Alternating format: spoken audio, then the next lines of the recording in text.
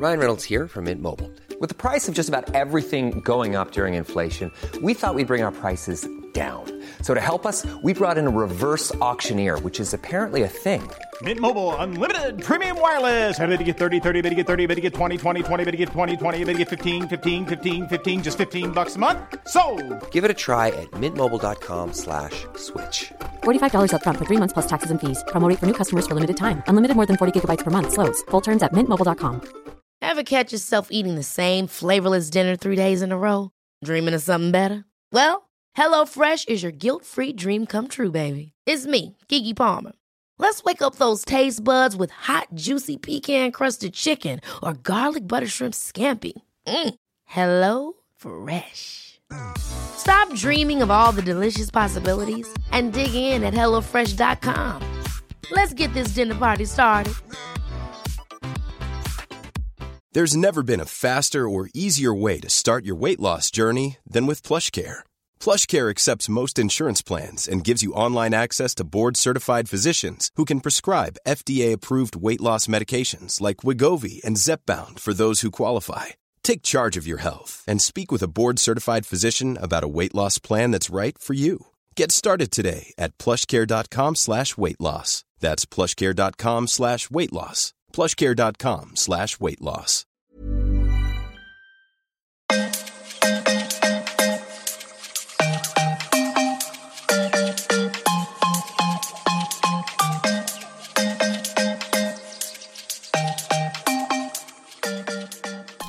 Hej och välkomna till ett nytt avsnitt av den här podden. Jag hoppas att allt är jättebra med er och tänkte börja med som vanligt att berätta lite hur jag mår. Och jag har gjort stora framsteg. Som ni vet så har jag en ångestproblematik sedan några år tillbaka och har ju varit sjukskriven då för det bland annat. Ångestproblematiken tillsammans med min diabetes typ 1 har varit väldigt, väldigt jobbigt. För att det har varit svårt att veta vad som är vad. Och med det menar jag att om jag till exempel har en ångestattack så påminner det väldigt, väldigt mycket om ett diabetesfall. Jag får ungefär samma sorts känslor i kroppen.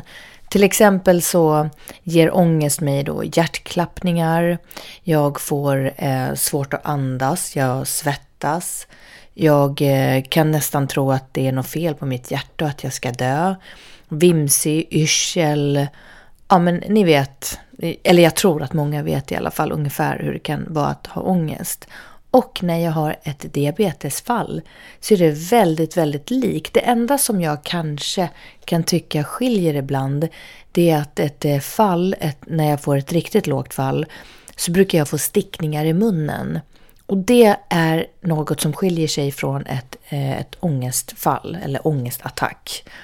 Men det här har gjort att allting har varit lite komplext faktiskt för mig.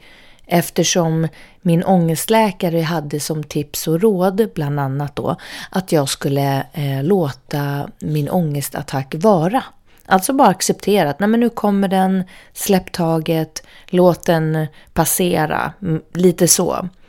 Men om jag inte vet om jag har ångest eller fall så kan det ju bli ganska farligt. För ett fall får jag ju absolut inte bara låta passera eller skita i liksom.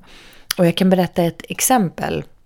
Och det är att jag förra sommaren höll på att klippa gräsmattan.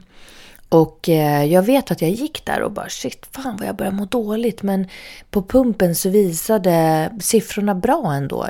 Jag hade inte fall utan det här måste vara ångest. Och den ska jag ju gå emot. Så jag gick där, fortsatte klippa gräsmattan och jag kände hur svetten började lacka och oh shit, alltså jag mår så jävla dåligt. Förlåt att jag svär. Och tänkte, nej, alltså jag kommer svimma. Alltså jag svimmar nu. Tänkte, nej, jag måste gå in och ta ett blodprov i alla fall i fingret. Så här, för ibland kan det ju faktiskt vara så att pumpen inte stämmer. Och mycket riktigt, jag hade ju så himla låga värden. Så hade jag fortsatt och trott att jag hade ångest och så hade jag fortsatt att klippa gräsmattan, då hade jag förmodligen ramlat ihop där ute på tomten på grund av att jag har så låga värden. Och om jag hade legat där på tomten, det var ju sommar i och för sig, om en gräsklippan låter högt och bara brrr, och jag ligger på marken, då får man ju hoppas att någon granne eventuellt skulle, om någon skulle gå förbi då, att de kanske undrar att ligger hon verkligen och solar sådär med gräsklipparen på för fullt. Det skulle förmodligen ingen tro, får vi hoppas. Så att, och som sagt var, jag bor på landet, relativt öde, så vem går ens förbi här? Så vem skulle se att jag ligger där på gräsmattan och att de behöver ringa 112 för att jag snabbt ska komma under läkarvård? För att jag har fått så låga värden så jag typ är i koma liksom. Nej, så det där är lite komplext. Så därför, som ni vet då, så har jag haft mer kanske problematik på grund av att det har varit som en dubbeldiagnos. Och att man inte har vetat liksom riktigt hur man ska behandla det och sådär. Men den här liksom dubbeldiagnosen eller min problematik, den har också gjort att jag har fått social fobi. Vilket betyder för mig att det har begränsat mig ordentligt med att våga ta mig ut. Och speciellt då vid folksamlingar. Alltså jag har inte klarat att åka till köpcentrum. Jag har inte klarat egentligen vara knappt utanför dörren. Men till exempel att gå på event eller vara där mycket människor, eller till och med när min systers dotter då, Johanna, fyllde år, så klarar jag inte att gå dit fast det ändå är människor jag ändå känner till som är där. Men jag klarar inte det. Det är för jobbigt. Jag får ångest och blir helt svettig och klarar inte att vara i de miljöerna.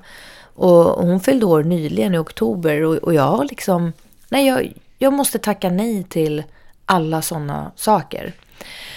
Men sen så, jag ska ju då börja på någonting som heter Rehabakademin, har jag blivit antagen till. Och de ska då hjälpa mig mot, kanske inte just ångesten så att det är liksom huvudsyftet, utan det är nog mer att jag har ett utmattningssyndrom. Men det ingår ju också det här med social problematik, att man har svårt att vara i folkmängder och träffa människor och sådär. Och jag har liksom tänkt på det här så mycket att jag måste börja gå emot, för att jag kommer ju inte dö om jag är ute bland folk och så får jag en ångestattack till exempel. Ja, men visst, det är ju fruktansvärt pinsamt och kanske att jag måste sätta mig ner på golvet och be om vatten och allt det här. Kanske i värsta fall att de måste ringa ambulansen för att jag tror att jag ska dö om det går så långt. Och vi säger att jag får fall, och det är också jättepinsamt tycker jag bland människor. Jag måste sätta mig ner på golvet och någon får springa och hämta någon juice eller något sånt där. Men jag känner ändå att okej, om en dör jag där och då, eller det är inte så jag känner, men jag försöker tänka så här. Om jag dör där och då ute, då har jag i alla fall dött medan jag ändå försöker leva. Än att jag sitter här hemma i skyddad verkstad i huset och så dör jag här och har inte levt. Förstår ni alltså hur jag försöker tänka att jag klarar inte av mitt begränsade liv och att inte göra någonting. Sen vet jag inte hur jag ska få det här att funka i ett arbete. För då kan man ju inte liksom bara gå undan eller sätta sig och inte vara med på mötet eller samtalet eller vad det nu man har för arbetsuppgifter. Men jag måste ju börja åtminstone med mitt vardagsliv eller det sociala och klara det för att sen då föra det vidare på ett arbete. Jag tror ni fattar. Det jag försöker berätta är då att min dotter Nicky, hon har ju då ett samarbete med NAKD och har fått göra 3 olika kollektioner. Och den första släppte hon i somras på hennes födelsedag i juni. Och sen har hon släppt en till för några månader sedan eller någon månad sedan. Och nu skulle hon då släppa en 3:e. Och så ringer hon mig och så säger hon: hej mamma, tänkte bara fråga om du vill komma på min kollektion imorgon, det 3:e släppet.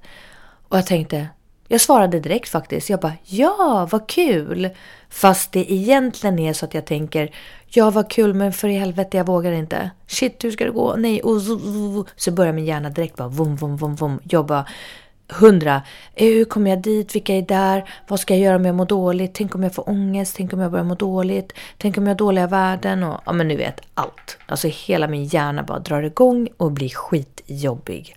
Men jag har alltid försökt att inte visa det utåt eller berätta för familjemedlemmarna vad som händer inuti mig. För att hur ska de orka med mig? För jag orkar knappt med mig själv. Men jag tänkte i alla fall att okej, jag ska bara säga ja och jag ska göra det här. Så vi la på luren och då började jag planera. Oj, vad ska jag på mig? Jag har ju typ inte fixat mig på så här aslänge flera år liksom. Och gått iväg på något event och jag har inga kläder och hur ser jag ut i kroppen? Och då började de tankarna istället. Men jag hittade en svart byxdress som jag tänkte, men den här kan jag känna mig bekväm i. Även fast man inte kan ha BH i den och även fast man får lite putmage. Så tänkte jag, nej men jag kör på det. Det är svart. Svart brukar alltid funka. Och sen så planerade jag då hur jag skulle komma in då och att jag skulle ta bilen och ställa den på Östermalm och sen ta mig då till det här stället, den här restaurangen där själva kollektionen var på. Och för att inte göra historien så här överdrivet lång så klarade jag det. Jag gick dit. Och jag är så tacksam för att min son då, Elton, han har en flickvän som heter Sara och de har snart varit tillsammans de har varit ihop i över 3 år. Och hon vart också bjuden på det här eventet och följde med. Så vi 2 åkte in tillsammans och det är ju såklart så skönt att man har det stödet och jag älskar henne. Hon är helt fantastisk och vi är jättebra vänner. Vi kan prata om allt och hon vet om hela min knepiga problematik. Så att då hade jag ju henne som stöd också och vi gick in där och jag träffade massor av Nickis då, kompisar eller vänner eller arbetskollegor kanske man ska kalla det mer för när det är så här influencers. Men det var så kul. Det var så roligt. Hon hade ju också tagit dit så här tatuerare som Smeds Tattoo tror jag de heter. Ja, men de är ju så duktiga. Det var så roligt att se och de som kom till eventet fick då göra en liten tatuering gratis. Och det var verkligen jättelyckat. Och det gjorde att det blev en avslappnad stämning. Alla var trevliga och glada. Och men jag hade så trevligt. Och på vägen in, jag hade så här lite ångestkänslor och lite illamående. Jag hade haft svårt att sova på natten, kanske för att jag skulle på det här eventet. Och jag tyckte det var skitjobbigt och jag vet att jag tänkte precis när jag skulle börja åka, var regnigt, det är ruskväder. Nej, alltså jag skulle nog hellre vilja vara hemma. Och jag hade lämnat Elvis hos min mamma. Det är ju så fort jag ska göra någonting så blir det så komplicerat. Man kan ju inte bara dra på sig kläder och dra iväg. Jag bor aslångt från stan. Jag har Elvis som är 11 bast. Kan inte bara lämna honom. Vi har en hund. Jag har diabetes, sen måste vara bra värden. Jag måste ha en ny pump eller nytt sätt liksom på armen eller på magen. Ja, men ni vet, det är så mycket som jag måste tänka på så det blir ganska omständigt. Och det är ju också det hela enklare att bara säga nej, jag mår inget bra, jag stannar hemma och sådär. Men jag gjorde det och det var jättetrevligt och jag klarade hela kvällen och jag var så himla stolt efteråt.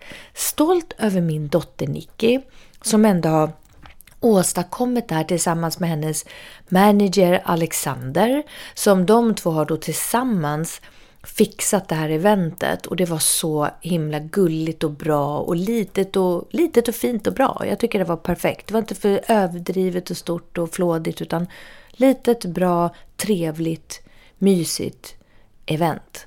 Så det gjorde de verkligen jättebra. Så jag var så stolt över henne och sen var jag så stolt över mig själv.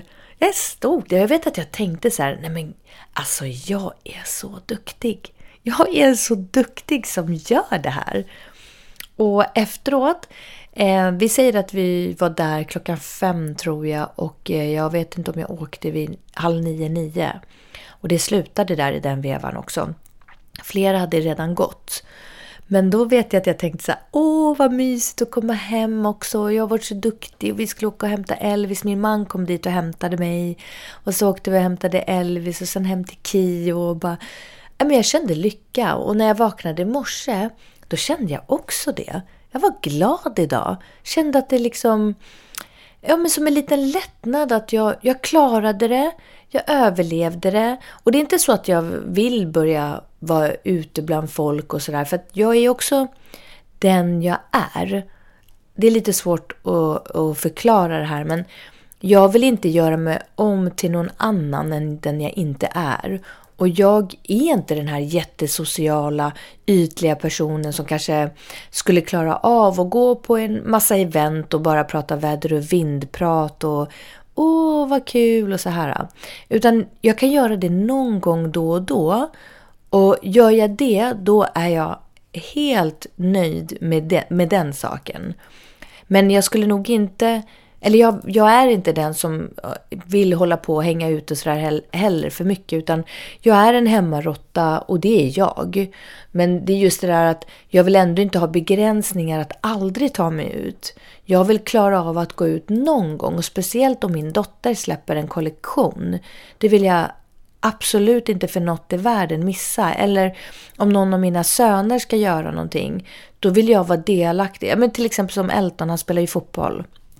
Jag vill absolut inte missa en endaste match.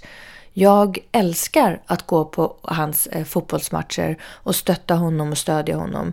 Och det har jag i och för sig klarat, för att då har jag kunnat sitta lite för mig själv på bänken eller på läktaren. Då har jag kunnat sitta där på läktaren och sitta lite för mig själv. Jag sitter inte med en massa andra föräldrar och pratar, utan jag brukar hålla lite avstånd och sitta för mig själv. Och då har jag tittat på matchen, så har jag åkt därifrån. Så det har passat för mig. Men vi säger att om jag någon gång ska delta och kanske börja prata lite med föräldrarna, men då måste jag nog kämpa lite extra. Det vet jag inte om jag klarar faktiskt. Så att jag har ju massa grejer för mig och har svårt att vara liksom social och trevlig. Men i och med allt det här då, med eventet och att jag tog det här steget och att jag har klarat det här, och jag känner själv att igår så hände det någonting i mitt tillstånd att tillfriskna. Jag håller på att tillfriskna, känner jag. Och jag vet ju också att jag har lite kniven på strupen, för att jag är ju sjukskriven, men min sjukskrivning håller ju på att gå ut. Det är inte länge till som jag kommer vara sjukskriven. Och jag vet att på något sätt så har jag det här i med att jag måste ha en förändring i mitt liv. Och för ett år sedan, ganska exakt ett år sedan, så var jag ju helt sängliggandes. Jag kom inte upp ur sängen alls. Och jag bodde ju hos min mamma och pappa i 5 veckor eller vad det var, och klarade inte att komma hem hit till huset. Och där låg jag ju 100% sängliggandes, kunde knappt gå ens och kissa deras hund utanför dörren. Och klarade inte laga mat eller göra någonting. Alltså jag var helt sängliggandes. Så bara av att jag har kommit hit nu ett år senare, att jag klarar att gå på ett event. Alltså jag blir så glad nu när jag tänker på det. Ett helt år har gått, men jag klarade det. Wow alltså. Och jag hoppas att jag genom min story, eller när jag berättar saker, så hoppas jag att jag kan hjälpa någon annan. Att även när man tror att det är som mörkast, när allting känns helt nattsvart. Alltså förra hösten så trodde jag mer eller mindre ett par tillfällen att jag skulle dö. Att jag fick hjärtinfarkt, att jag fick åka ambulans och hela den där biten. Och här sitter jag ett år senare och mår så mycket bättre och är på en tillbakagång till livet. Så att det finns hopp. Men man måste hitta sin väg hur man ska ta sig dit. Och jag har ju gått massor med olika behandlingar och ångestgrejer och väldigt mycket självhjälp genom att läsa böcker, mycket meditation, promenader och sådär. Så att och ni vet att ni alltid kan skriva till mig på JeanetteHernestig@hotmail.com, eller gå in på min Instagram, Jeanette Hernestig Jeanette kanske jag heter på den. Och där kan ni också ställa frågor på Insta-DM. Jag svarar mer eller mindre alla när de skriver till mig. Om ni vill ha tips och råd på hur man ska kunna må bättre, eller hur jag mår bättre. Och sen kanske ni kan använda er av något av de råderna, så kanske det funkar för er. Och sen får ni självklart leta vidare. Man kan leta på nätet, överallt så hittar man olika tipsråd. Men det jag tänkte jättemycket på igår, det väckte en tanke i mig, det var det här med alkohol. Alkohol, det är ju faktiskt, tycker jag, någonting som jag använde tidigare som jag kallar för självmedicinering. Alkohol fick mig att vara lugnare och att klara saker lättare. Det var enkelt att ta till om man skulle iväg någonstans och när jag tyckte att det var jobbigt i sociala situationer, till exempel ett sånt här event. När jag var på ett event för över 9 år sedan, till exempel min man, egen företagare, vi har varit tvungna att gå på, vi har varit iväg på olika så här representationsmiddagar och träffar och så vidare. Och självklart, det var ju fantastiskt härligt att bara ta ett glas vin eller 2 innan. Så lugnar man nerverna, så blir det ett helt annat flow och helt annat prat när man är ute. Och de här tankarna väcktes då för att när man står där på event, det måste vara så lätt hänt för att även en influencer eller en offentlig person borde ju känna någon gång att det kan vara lite jobbig situation, lite pinsamt beroende på vilka som kommer, har man någon att prata med eller inte och sådär.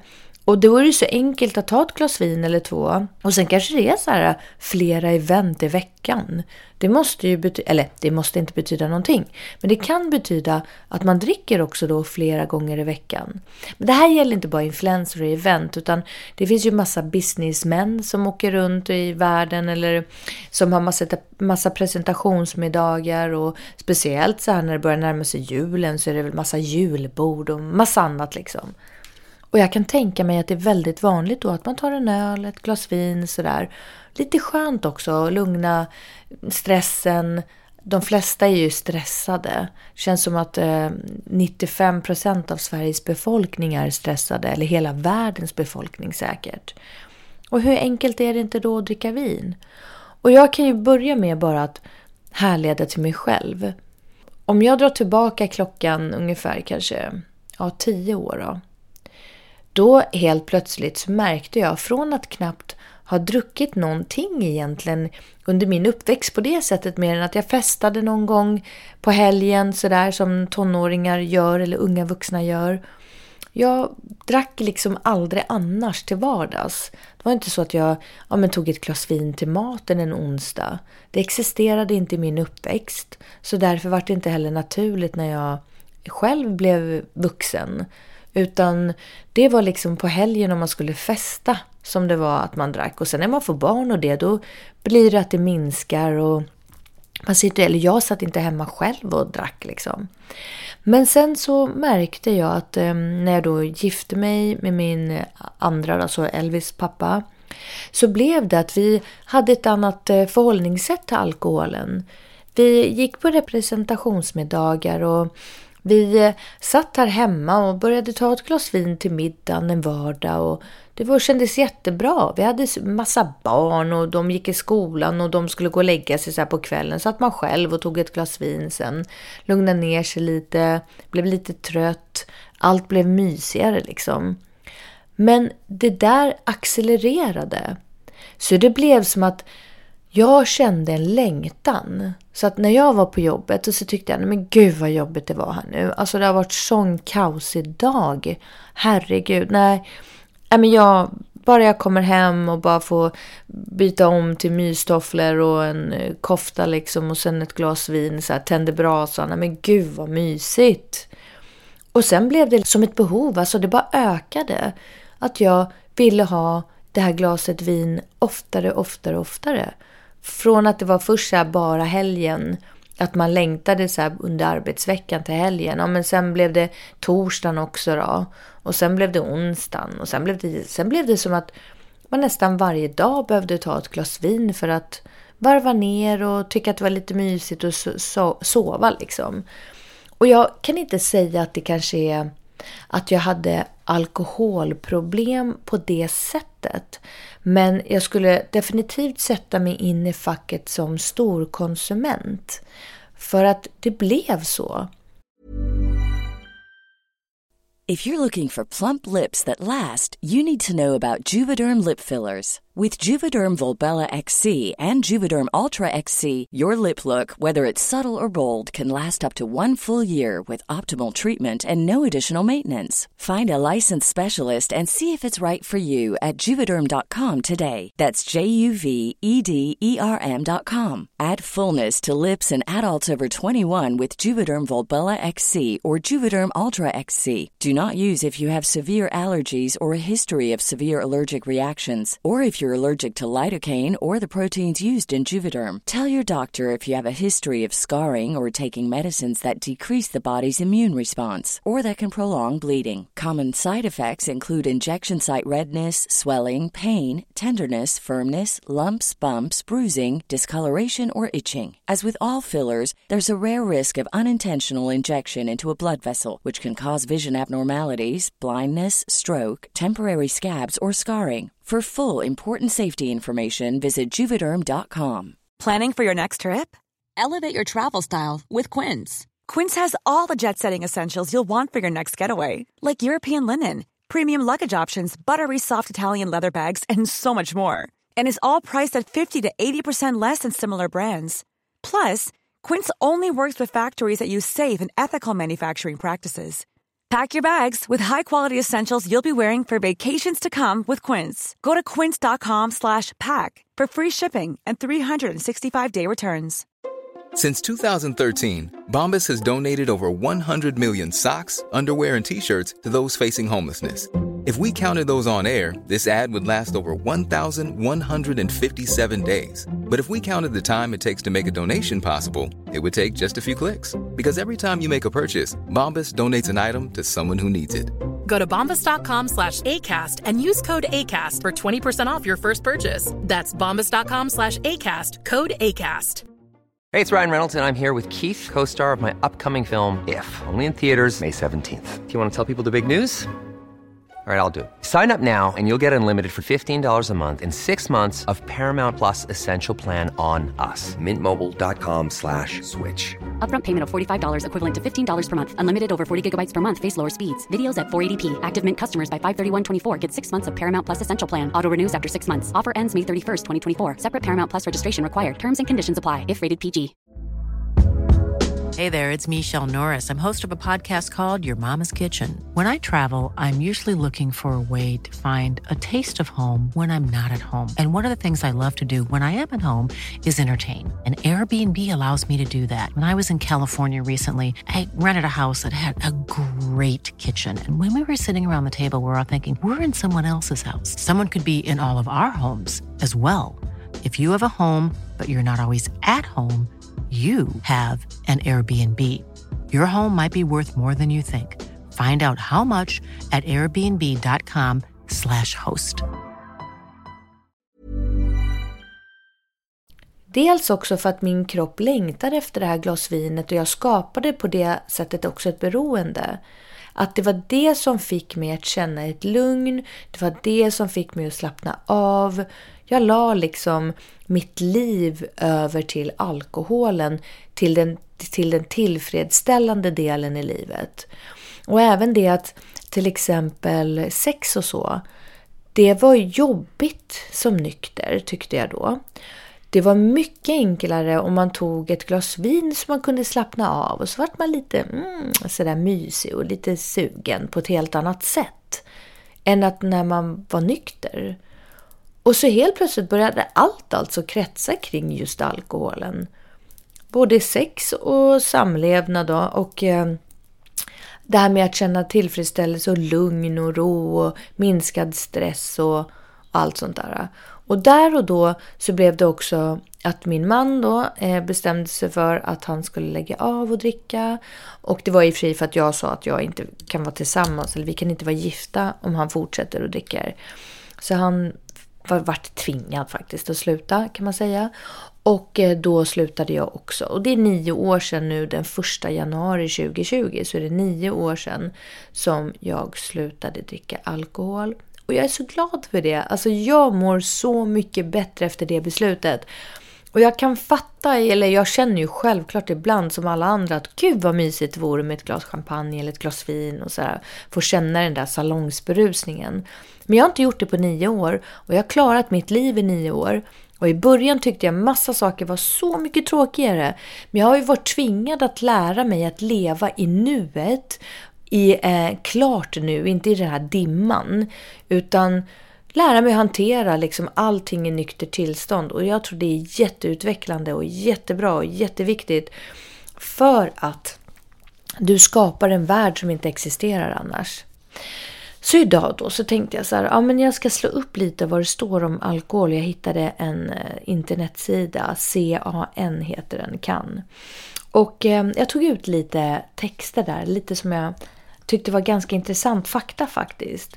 Och det var det där, första frågan då, så står det så här, hur många dricker riskabelt?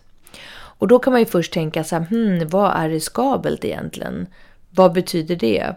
Jo men då är det att man pratar om, med riskbruk då, för det är riskabelt, av alkohol menas en konsumtion av alkohol som ökar risken för skadliga fysiska, psykiska eller sociala konsekvenser. Och då säger man så här, en definition av riskbruk då, det är att man dricker mer än 9 standardglas per vecka.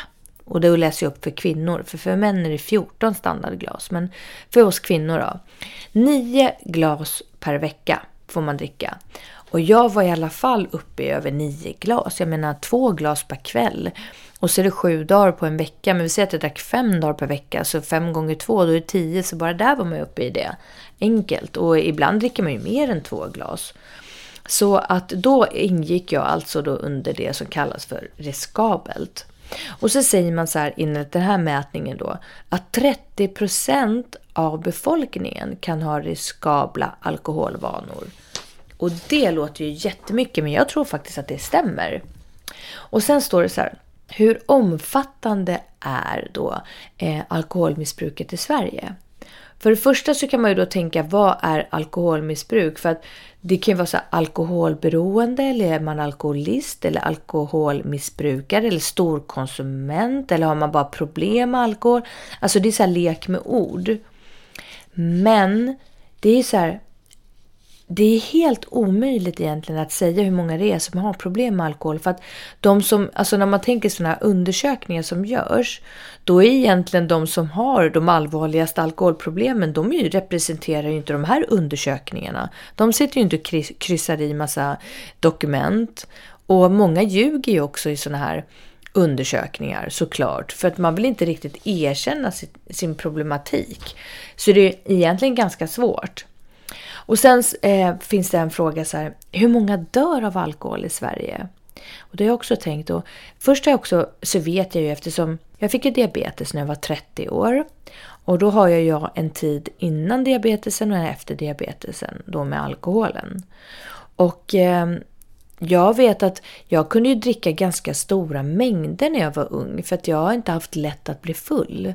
Alltså det har krävt ganska mycket innan jag känner mig påverkad. Men sen när jag fick diabetes, då hände någonting. Då blev det något annorlunda. Jag kunde få så här blackouter av samma mängd som jag hade druckit innan. Den mängden nu gav mig typ som minnesluckor och sånt där. Det var jätteskumt. Och ganska obehagligt faktiskt. Och jag tror att till exempel alkohol och diabetes. Vi säger att jag går och lägger mig på natten och är jättefull. Då kan det ju vara så att jag inte känner att jag får fall på natten för att jag är så full. Och då hamnar jag i koma istället. Sånt där är skitläskigt. Så att just alkohol och diabetes, det tror jag kan öka risken för också, alltså att man kan dö av det. Det jag tänker på överhuvudtaget är att även om inte man alltså direkt dör av alkoholen, så är det just det där med att antalet olyckor ökar ju så jättemycket där alkohol har haft en roll. Ni fattar vad jag menar. En bilolycka till exempel. Bilolycka är väl större chans att vara med i om man kanske har alkohol i kroppen och så vidare. Och sånt där glömmer man bort ibland. Alltså att alkoholen ligger bakom mycket problem. Bråk och tjafs, olyckor och även Otrohet och sånt som man inte tänker kanske på annars, det ökar jättemycket med alkohol. Och sen då också, man brukar prata om att den största alkoholkonsumtionen, det är åldern 17 till 29 år. Men jag tror det är de som har den högsta konsumtionen. Och det kan man ju fatta, för sen får man väl oftast barn. Och då tror jag att det minskar att man dricker alkohol, men jag är inte säker. Något som jag då också läste i de här bladen, det var att vad händer om man dricker alkohol när man är gravid? För det där är någonting som jag tycker har ändrats verkligen från år till år. Att ena stunden, alltså typ när jag fick Elton och Nicky, då sa de en sak. Till exempel bara, nej men man kan ta några glas och det är ingen fara. Och liksom i andra länder så dricker man ju fast man är gravid. Och det är inte så att de har massa skador och missbildningar. Och sen något annat år bara, nej man får absolut inte dricka någon alkohol. Så jag tycker det verkligen har varit fram och tillbaka. Men nu då på den här sidan så står det då att när man dricker alkohol så tas det upp i blodet och så transporteras det till kroppens olika organ. Och vid graviditet då går alkoholen genom moderkakan över till fostrets blodomlopp. Och fostret får då samma promillehalt som den gravida kvinnan. Och det är ju lite läskigt, för om jag då dricker, så om jag känner mig full betyder det att bebisen blir full in i magen. Och senare års forskning ger stöd för att redan små alkoholmängder faktiskt kan påverka fostret.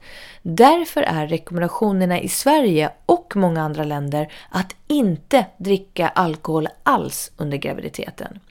Graden av skada som kan uppstå hos fostret påverkas bland annat av en individuell känslighet för alkohol hos kvinnan och fostret samt hur mycket och när under graviditeten kvinnan har druckit. Jag har hört att till exempel i början av graviditeten är det som farligast. Och det är också lite komplext, för det är oftast, eller kan vara i början, man inte ens vet att man är gravid. Om fostret får i sig alkohol kan alla celler och organ påverkas och hjärnan är särskilt sårbar. Den och nervsystemet utvecklas nämligen ända fram till födseln. Alkoholintag kan också öka risken för missfall, att barnet föds för tidigt, får hämmad tillväxt, nedsatt intelligens och missbildningar. Hör ni vad läskigt det är? Och det står här, för att tydliga missbildningar ska uppstå krävs att kvinnan har druckit stora mängder alkohol under en begränsad period tidigt i graviditeten. Men hela den här grejen, att det faktiskt kan finnas risk för missfall, barnet föds för tidigt, hämmad tillväxt, nedsatt intelligens och missbildningar, det är ju så läskigt. Så då borde man ju inte ens fundera på saken överhuvudtaget. Det är ju bara att lägga av direkt om man skulle bli gravid. Så att jag tycker det är verkligen en anledning att tänka till. Att om man planerar att skaffa barn, tycker jag faktiskt att man ska redan innan fundera även på alkoholintaget. Kanske börja minska det om det är så att man är stor konsument. Minska ner det och sen när man blir gravid så får man få reda på det. Lägg av direkt. Gör inte det. Och i alla fall, vilket samband har då alkohol och våld enligt det här undersökningen, eller det jag hittade?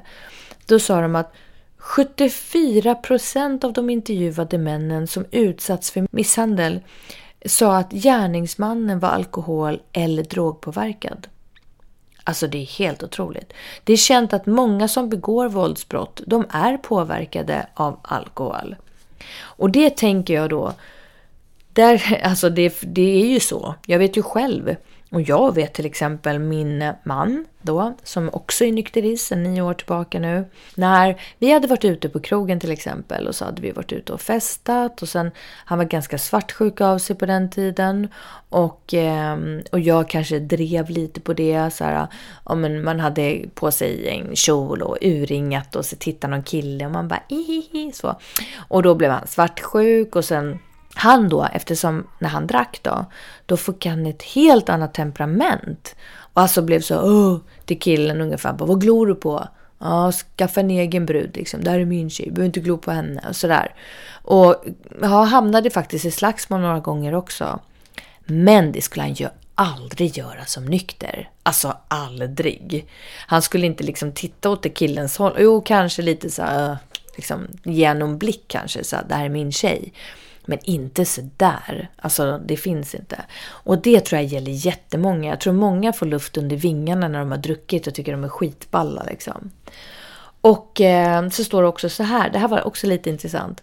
I en studie som var gjord i 18 norska städer så kom man fram till att varje extra timme som det var öppet på krogen leder till en signifikant ökning av våldsbrotten. Så för varje timme som krogen är öppen så blir det fler våldsbrott, för då har man hunnit dricka mer för varje timme. När det gäller att förstå våldsbrott så är det också värt att poängtera att alkohol är ju såklart inte den enda förklaringen, och att alkohol egentligen är det man ser som en utlösande faktor. Alltså många som slåss med alkohol kanske är lite halvknäppa ändå, men att alkoholen blir utlösande i alla fall. Och sen då, nästa grej, det är så här, hur många gånger då för om åren så tänkte man så här, man drack på kvällen och sen dagen efter bara, nej men nu, vad är klockan? Jag slutade festa 3:00, klockan är 8 på morgonen, ja men då borde jag kunna köra bil. Eller klockan är 10 på morgonen, men jag tog sista glaset innan klockan 12, då borde det vara klart så här. Men det står så här, hur länge stannar alkoholen i kroppen? Jo, att förbränna ett standardglas med alkohol, alltså ett glas vin, tar i genomsnitt cirka 3 timmar för en kvinna som väger 60 kilo och 2 timmar för en man som väger 75 kilo. Men de individuella skillnaderna kan vara stora. Hur lång tid det tar för levern att förbränna alkohol beror alltså på dels om du är kvinna eller dels på hur mycket du väger, men också på andra egenskaper. Det kan vara storleken på levern och i vilket allmänt hälsotillstånd du befinner dig i. Det har också betydelse för hur lång tid det kommer att ta innan alkoholen lämnar kroppen. Din kropps egna förmåga att förbränna alkohol varierar därför mellan olika tillfällen. Och det här är också så roligt för att jag vet att man pratar bara, för att du ska bli av med alkoholen fort så är det jättebra att basta eller sådär. Att påverka förbränningens hastighet i stunden efter att alkohol intagits, till exempel genom att bada bastu, gå ut och springa, sova eller använda något medicinskt preparat, är inte möjligt. Att alkoholen är förbränd behöver inte heller innebära att kroppen är helt återställd. Fysiskt krävande aktiviteter och aktiviteter som kräver skärpa bör du därför undvika de första timmarna efter det att alkoholen har förbränts. Och det är så kul att läsa faktiskt just det här att det spelar ingen roll att du badar bastu och tror att det ska då göra dig nykter fortare. Sen varför är det 20 år på systemet men bara 18 på krogen? Det har jag också funderat på många gånger. Jo, då tänker man att på krogen så sker ju drickandet under en viss kontroll i alla fall. Och enligt alkohollagen så är det förbjudet att servera alkohol till en person som är märkbart påverkad. Och det är inte tillåtet att ta med sig alkoholen ut från restaurangen. Men viktigare är att om vi sänker åldersgränsen till 18 på Systembolaget, då är det inte bara 18- och 19-åringar som lättare kommer att få tag på alkoholen, utan också deras yngre kamrater. För kompislangning är det vanligaste sättet för ungdomar att få tag på alkohol. Tänkte ni på det? Att det är klart att om man är 18 då kanske man har polare som är 17, 16 så. Och då är det klart att de frågar sin 18-åriga kompis om den kan köpa. Men är man 20 kanske polarna 19, 18. Och då är det mer okej liksom. Och det där var väl lite det som jag skulle berätta om alkohol. Om det jag har läst i alla fall på nätet. Och det jag kan säga då så här. Det är att jag tycker faktiskt att om man klarar att dricka alkohol i måttliga mängder eller sådär mysdricka. Vi säger att man äter en god fisk och så vill man ha lite vitt vin till det. Eller man äter en bit kött och så vill man ha lite rött vin till det. Eller vad man nu vill dricka. Då tycker jag faktiskt att det är helt okej. Man ska absolut inte behöva ha dåligt samvete för att man vill ha alkohol. Jag tycker absolut att man ska göra det. Det jag menar med alkoholen, det är ju just det här att det går ner i åldrarna, folk dricker mer och mer kan man konstatera, stressen som gör att man börjar självmedicinera, alkohol kan lättare leda till annat missbruk, både tablettmissbruk eller att man börjar kanske röka på eller något annat. Och där spriten går in går ofta vettet ut. Och just det där också med otrohet. Jag vet själv då, jag har varit med om att mina pojkvänner har varit otrogna. Och de som har varit det, då har det skett under alkoholpåverkat tillstånd. Vad jag vet så är det ingen som har varit otrogen i nykter tillstånd. Om jag tittar runt bland vänner och bekanta, och det är faktiskt samma sak. De gånger som det har pratats om otrohet och så, och när det har kommit fram, då har det faktiskt varit att man har varit alkoholpåverkad. Och jag tror att mycket blir så lättare. Det blir enklare på något sätt. Alkohol tillsammans med mobiltelefoner, för det existerade ju inte förr heller. Ni vet att om jag träffade en kille på krogen när jag var 20 år, då fanns det inte en tanken på mobil fanns inte då. Det existerade inte eftersom det är 26 år sedan. Utan skulle jag träffa en kille på krogen, då skulle han kanske få skriva ner sitt telefonnummer på en lapp. Så skulle jag ha med den lappen, spara den. Och det här är så stört egentligen. Och sen så skulle man då ha en hemtelefon, och så skulle man ringa på hemtelefonen och hoppas att han är hemma och kan svara. Och sådär. Och skulle jag vilja då, för det är ganska pinsamt egentligen att ringa någon man inte känner, alltså prata i telefonen. Det är lättare som en dam med mobilen, man skriver ett sms. Skulle jag då vilja skriva till personen, så skulle jag vara tvungen att skriva brev. Och så tar det flera dagar att posta eller så här komma fram. Nej, men förstår ni vilken tidsepok jag är ifrån? Jag har varit tvungen att skriva brev till en kille om jag är intresserad. Eller ringa. Så jag menar, det var inte lätt att vara otrogen. Det var inte så att man kunde skriva så här, man mötte någon ut på krogen och så tog man reda på adressen och så skriver brev bara, fan, du var riktigt snygg alltså. Ja, det var kul att ses. Annars var det ringa man var tvungen att göra. Jag kan knappt fatta det här själv. Att det faktiskt var så. Det är helt otroligt. Jag får inte in det i huvudet. Alltså, det gick inte. Alltså, det fanns inte mobiltelefoner. Så i alla fall, det jag försöker säga är att mobiltelefon och alkohol, ingen bra kombo. Det är så lätt. Dels på krogen, knappa in numret, eller man åker från krogen, man är lite påverkad, slänga iväg ett sms till någon snygging man såg, och så har man sin älskling hemma. Det går för snabbt, det är för enkelt, alkohol, mobiler, ingen bra kombo. Och hur många personer har inte ringt det där pinsamma samtalet eller skickat det där pinsamma smset alkoholpåverkade? Det är liksom inget du kanske skulle skicka i nykter tillstånd, utan du skickar det när du har druckit. Och så ser du det dagen efter och tänker, nej, det är inte sant. Vad skrev jag egentligen? Jag vet en gång när jag skulle skriva till min syrra, och ni vet det här med bokstäver som är nära varandra eller telefonen slår om, och jag skulle skriva, hoppas du har haft kul ikväll, och jag skrev, hoppas du har haft kuk ikväll. Det är ju så pinsamt. Som att jag då önskar att syrran har fått träffat en kille liksom på kvällen. Hoppas du har haft kuk ikväll. Nej, det är så, ja. Det kanske är så mycket missförstånd och ja, så. Ni får gärna skriva in till mig på JanetteHernestig@hotmail.com och berätta om saker, pinsamma saker ni har varit med om det är någonting som ni vill att jag ska ta upp så här i podden. Eller bara som en rolig grej att jag kan berätta om. Eller om ni bara vill skriva av er, det får ni göra som ni vill. Med det här har varit ett avsnitt om lite om alkohol och så.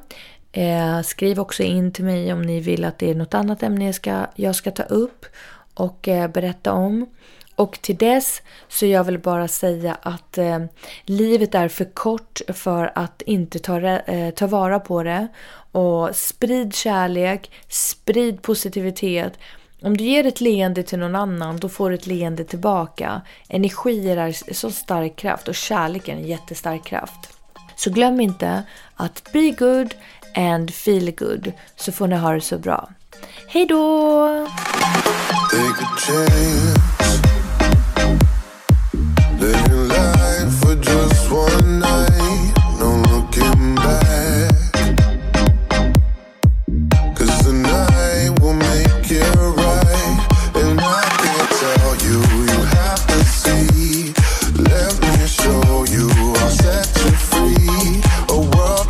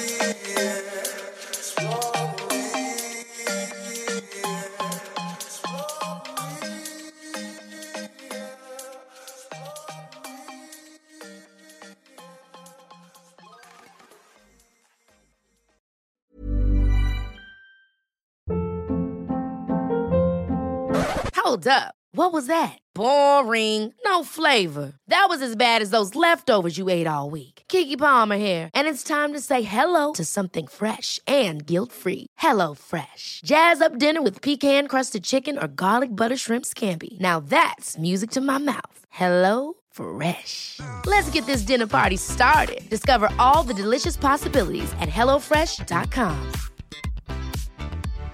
Hi, I'm Daniel, founder of Pretty Litter. Cats and cat owners deserve better than any old-fashioned litter. That's why I teamed up with scientists and veterinarians to create Pretty Litter. Its innovative crystal formula has superior odor control and weighs up to 80% less than clay litter. Pretty Litter even monitors health by changing colors to help detect early signs of potential illness. It's the world's smartest kitty litter. Go to prettylitter.com and use code ACAST for 20% off your first order and a free cat toy. Terms and conditions apply. See site for details. Mom deserves the best, and there's no better place to shop for Mother's Day than Whole Foods Market. They're your destination for unbeatable savings, from premium gifts to show-stopping flowers and irresistible desserts. Start by saving 33% with Prime on all body care and candles. Then get a 15-stem bunch of tulips for just $9.99 each with Prime. Round out Mom's menu with festive rosé, irresistible berry chantilly cake, and more special treats. Come celebrate Mother's Day at Whole Foods Market.